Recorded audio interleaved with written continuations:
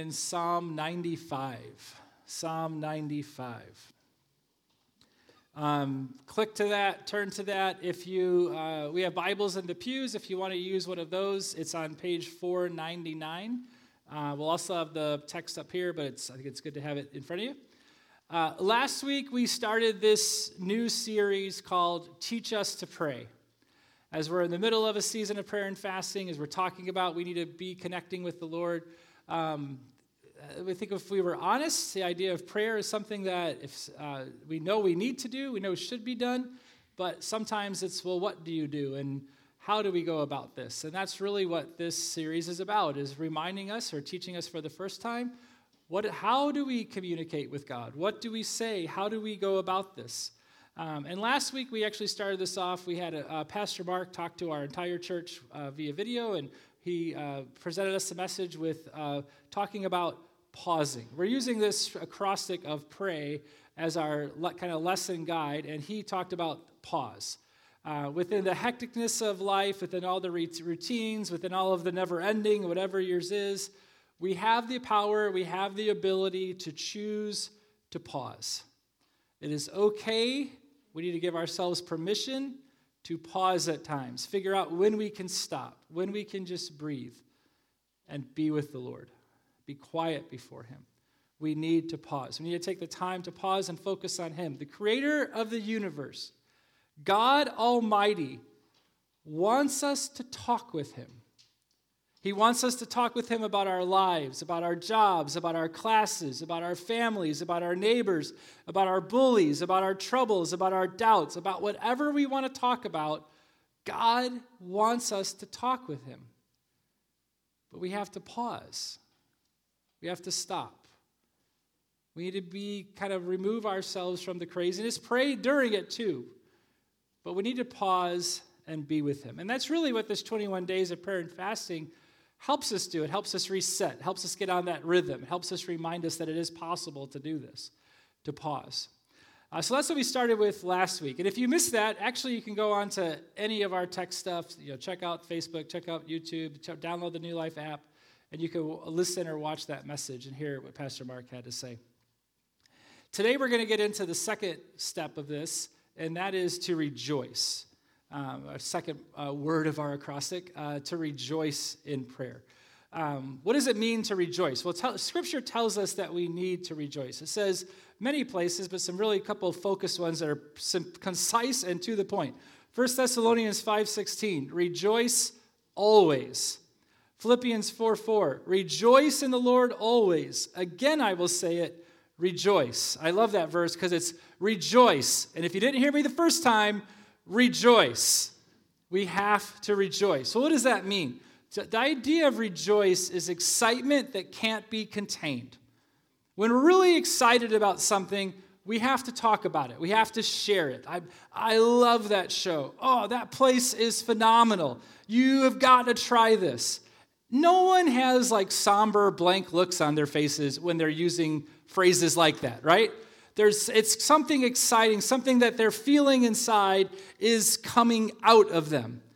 To rejoice is to be in a state of joy and well-being and to express that joy, not because of the circumstances I'm in, but because of God. When I rejoice, I have a reality, I know a reality, I'm holding on to a reality, the truth of who God is, and that excitement of who He is has to come out. I am finding joy within the Lord, and I am expressing that.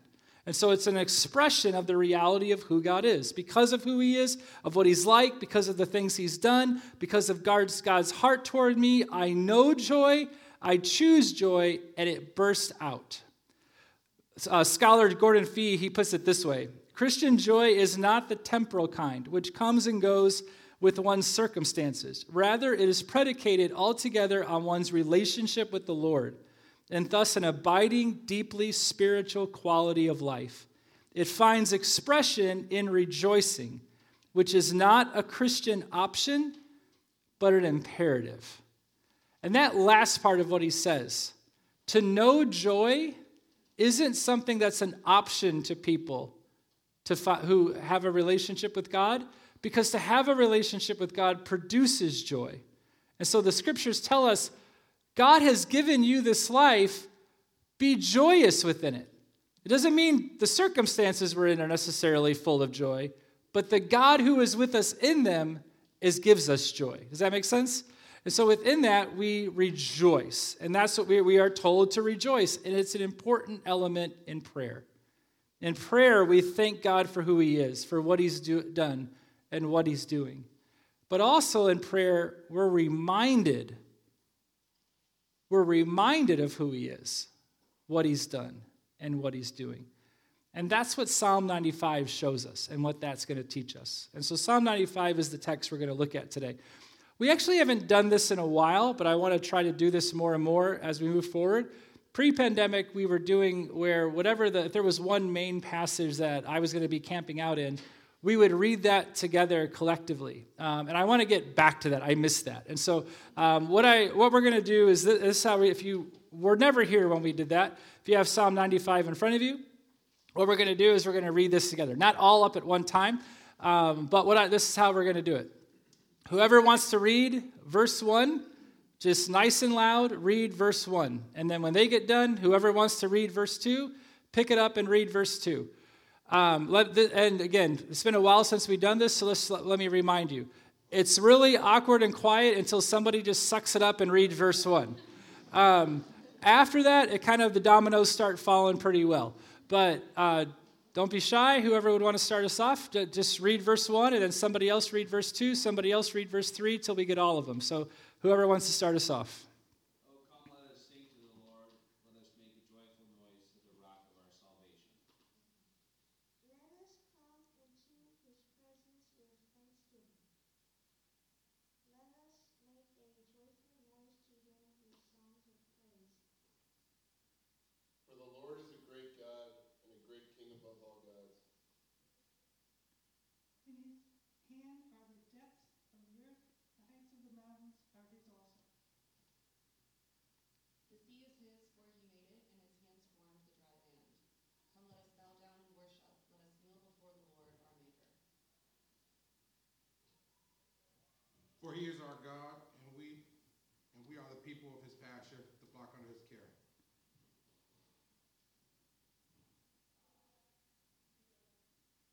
Today, if you hear his voice, do not harden your hearts as at Meribah, as on the day of Massah in the wilderness, when your fathers put me to the test and put me to the proof, though they had seen my work. For 40 years I looked at generation and said, there are a people who go astray in their heart, and they have not known my ways. Therefore I swore in my wrath, they shall not enter my rest. Amen. This is the word of the Lord. Let's pray together one more time. God, we come before you rejoicing. Help us to know what that means. And by that, help us to know the truth of who you are, the reality of who you are. Let us experience the joy that comes from you. Let us know that, God. The things that prevent us from choosing to rejoice, to choosing to hold on to the joy we have in you. God, help us to surrender those things to you. God, we thank you for the life that you've given us. We thank you that you're a God that's present, that's near, that's not distant, that's not far off, but you're with us and you want us to know us, you want us to hear you, and you want to hear us. And so teach us to pray this morning, God. In your name we pray. Amen. So we need to rejoice.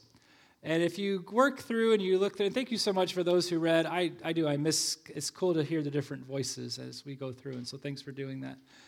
As we go through, this psalm is going to break some different things down for us, telling us how to really rejoice. And the first thing it's going to point out is that for rejoicing, we need to be vocal about our almighty, great Creator God. We need to be vocal about our almighty Creator God. Again, that first part, it tells us, oh, come, let us sing to the Lord. Let us make a joyful noise to the rock of our salvation. Let us come into his presence with thanksgiving. Let us make a joyful noise. Again, that idea of, oh, come, that's an invitation. That's like, move it, come on, let's go. There's a movement here. It's like the idea of the beginning of a journey, an invitation to worship him. And so that's the idea. It isn't like we're collectively coming to one spot and stopping there. It's, hey, let's go, let's move as we worship, as we reach out, as we call to the Lord. We're invited, it says, to make a joyful noise to God. We are proclaiming, we are rejoicing to him. And it specifically says joyful noise. That's not a picture of like a worship chorus, of like, our worship team does a phenomenal job. They did a great job this morning. But this is not necessarily what the picture is here. This is the idea of a shouting, of a make noise, not like an unintelligible or like just like a grunting or something. It's not that kind of a thing. But it's a I can't contain this type of a thing. To me, the picture that comes to mind when I think about what this is saying as far as make a joyful noise, is if you've ever been into like a school assembly or an awards banquet or a graduation type thing, and they say, okay, everyone, please keep your applause to the end. Have you ever been at a place like that? Just letting you know that I'm the type of parent that is not capable of complying with that request. When my kids come across the thing, it's going to be like, woo, that's my kid. You can make whatever dirty looks you want to me, and I'm still, woo. One of you can come up to me after this service and tell me how wrong that is, and I shouldn't do that, and I'll be like, yes, ma'am, all right, okay, whatever. And then the minute it happens, I'm going to be, why? Because I can't keep how excited I am for who they are. I can't keep that inside. And so it's my kid. And that's what he's saying here. It's God, Creator. Make a joyful noise. To give yourself permission to not keep it contained. The Bible doesn't tell us to keep our applause to the end. The Bible is saying, let it out. Scripture is saying, let them hear it. Let it out. And why is that? Why does it tell us to not keep our applause to the end? For the Lord is a great God and a great King above all gods. In his hands are the depths of the earth. The heights of the mountains are his also. The sea is his, for he made it, and his hands formed the dry land. Because he is creator, because he's all-knowing, because he's all-powerful, because he's the almighty one. There isn't anything that we see that he didn't make. He is the great God, the great King. And in prayer, we proclaim this because it's true. But we also do it because we need to be reminded that it's true. Again, it isn't said there are situations that we find ourselves in that are tragic. The situation that Christian and Sarah are in right now is difficult, is tragic, is hard. They would not be rejoicing for that going on.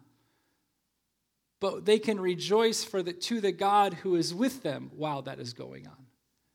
And they need to be reminded of who the God is that is with them while that's going on.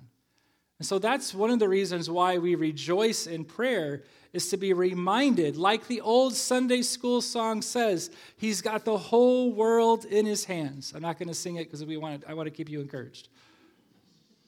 But the whole idea, if he means that everything is, that is saying, and this passage is telling us, and what that song is saying, that everything is in his hands, then that means you are in his hands. And the thing you're going through, he is holding you. It isn't, it's God has you in his hands. In the best of moments and the worst of moments, I can rejoice in him because of who he is. I can rejoice in him because I need to. The truth of God needs to be proclaimed. It needs to be rejoiced over because it helps us filter out falsehoods of who he is. Filters out falsehoods about ourselves, about others, about life. So we need to proclaim him so that lies don't creep in. So what about God do you need to hold on to this morning? Or what about God do you need to be reminded of? What do you need to express gratitude for? What do you need to be vocal about? Again, when we pray, we don't want to just jump right into asks. We don't want to jump right into requests. We're going to talk about that next week. Asking. It is okay to ask God, but we don't want to immediately start asking. God isn't a vending machine. We want to come before him. Again, not that what's happening around us or within us or anything isn't important, but we need to look to the God who is over all and who is holding us. We need to declare that and know whose presence we are in. Does that make sense? And so we need to, in prayer, we need to rejoice. Be vocal about our almighty creator God. The second thing it's going to talk about is that in rejoicing, we need to be reverent toward our faithful covenant-keeping God. We need to be reverent toward our faithful covenant-keeping God. Oh, come, let us worship and bow down. Let us kneel before the Lord, our God, our Maker.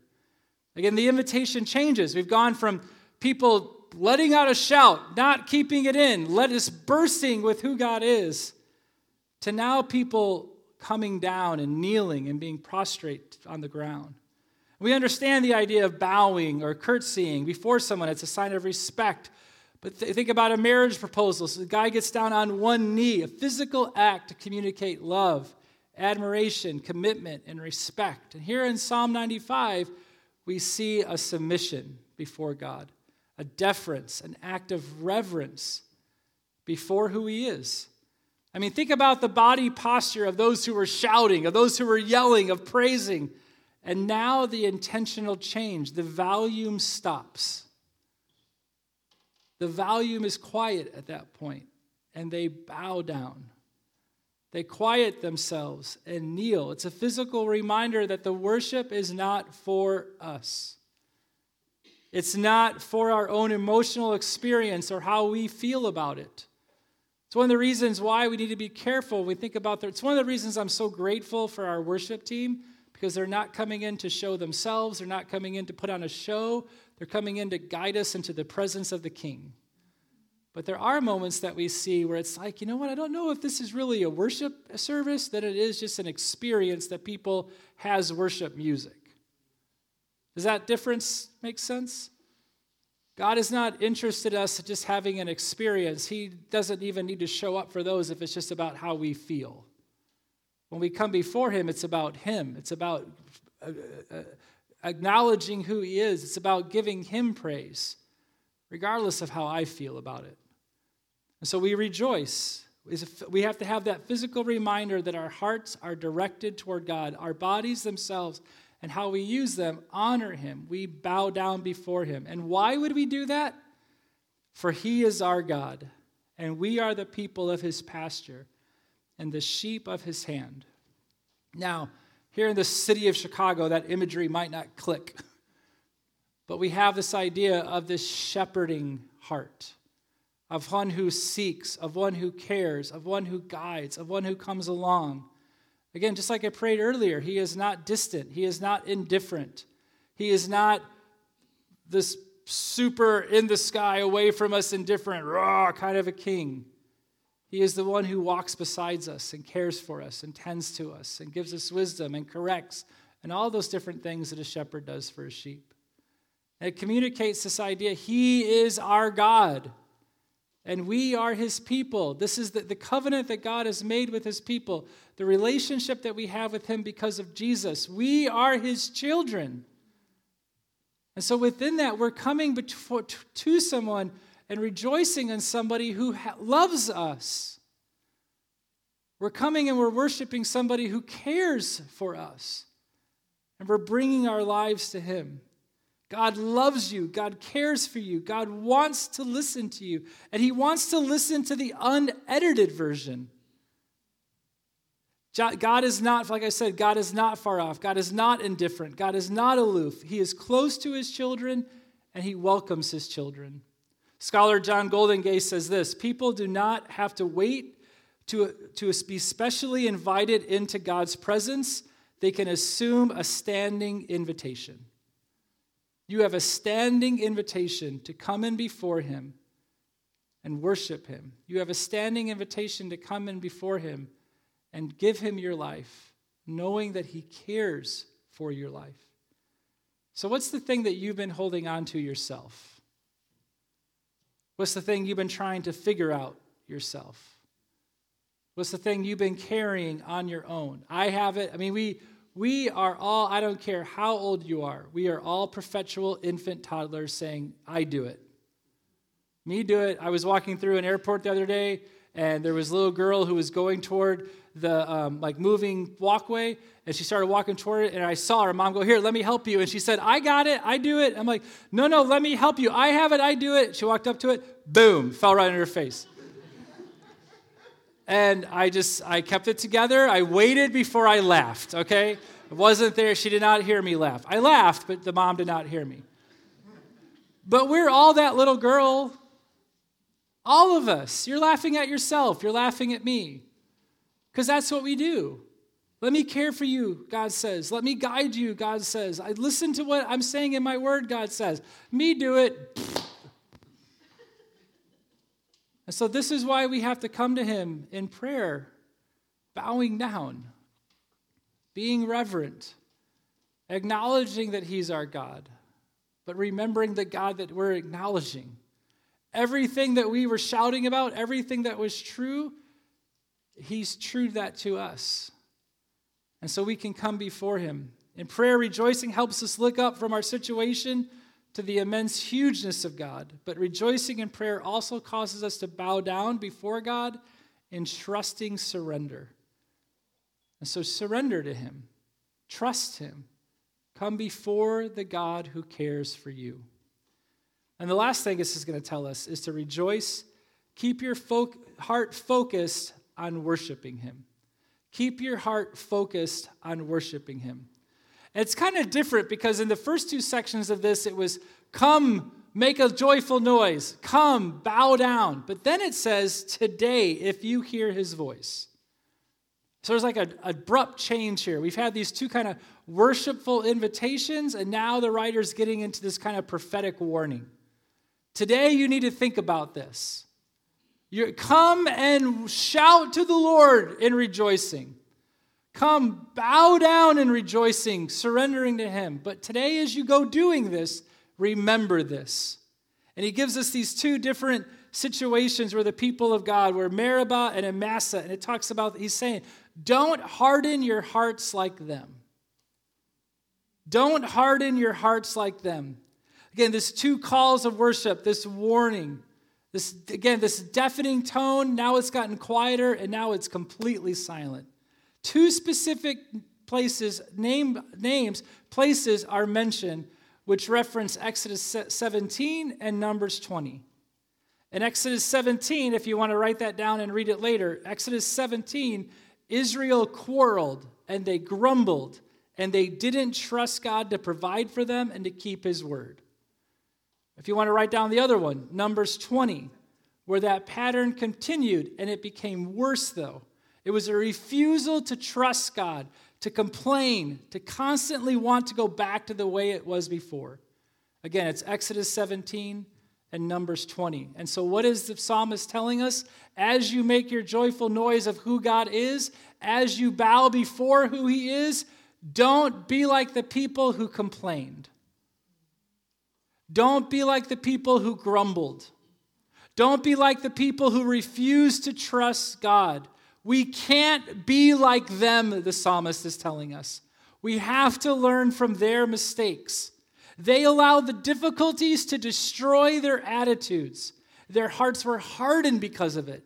They allowed the difficulties to destroy their memory. They forgot who God really is and what he does and what he calls people to do.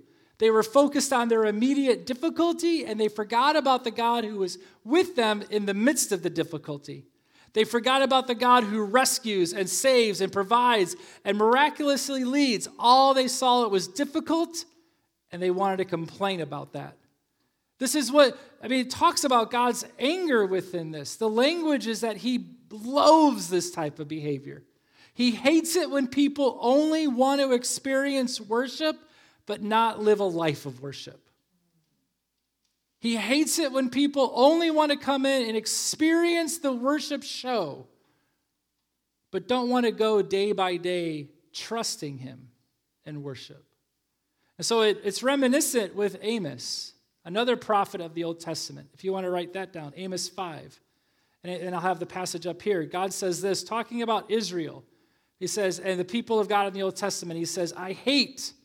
I mean, God's saying, I hate, I despise your religious festivals.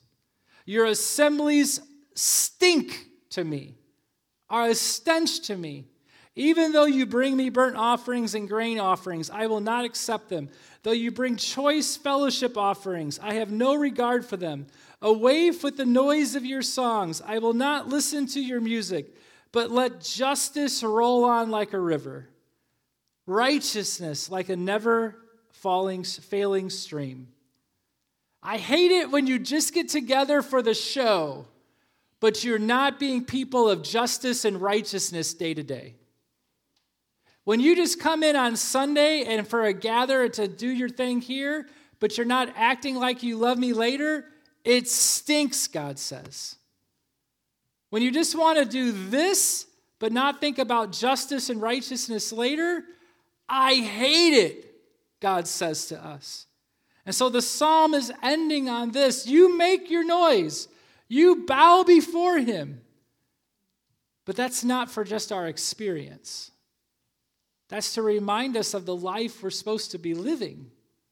Our lives, how we go about school, how we go about work, how we go about day-to-day in our neighborhoods, how we parent, how we do our relationships, how we play, whatever it is, should be shouting to God in worship, should be bowed before him in surrender. We should be doing those things, proclaiming him and surrendering to him. It says in Hebrews 3 and 4, chapters 3 and 4, Hebrews chapters 3 and 4 in the New Testament deal with this very psalm. Reference back to Psalm 95. And in Hebrews 3, 12 to 13, it says this, see to it, brothers and sisters, that none of you has a sinful, unbelieving heart that turns away from the living God, but encourage one another as long as it's called today, so that none of you may be hardened by sin's deceitfulness. I mean, he's telling us, the New Testament is even warning us what the psalm is warning us. Shout out to him, bow before him, but as you go about every today, be encouraging one another to live for the Lord, to trust the Lord, to be surrendered for the Lord, to encourage one another, to remember who God is and what it looks like to follow him.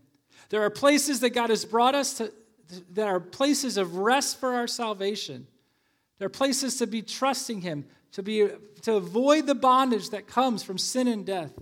But rather than trusting God, enjoying our freedom, and preserving towards that promise, we get angry. We get disconnect. We fight. We grumble. We doubt God. We find ourselves in these situations.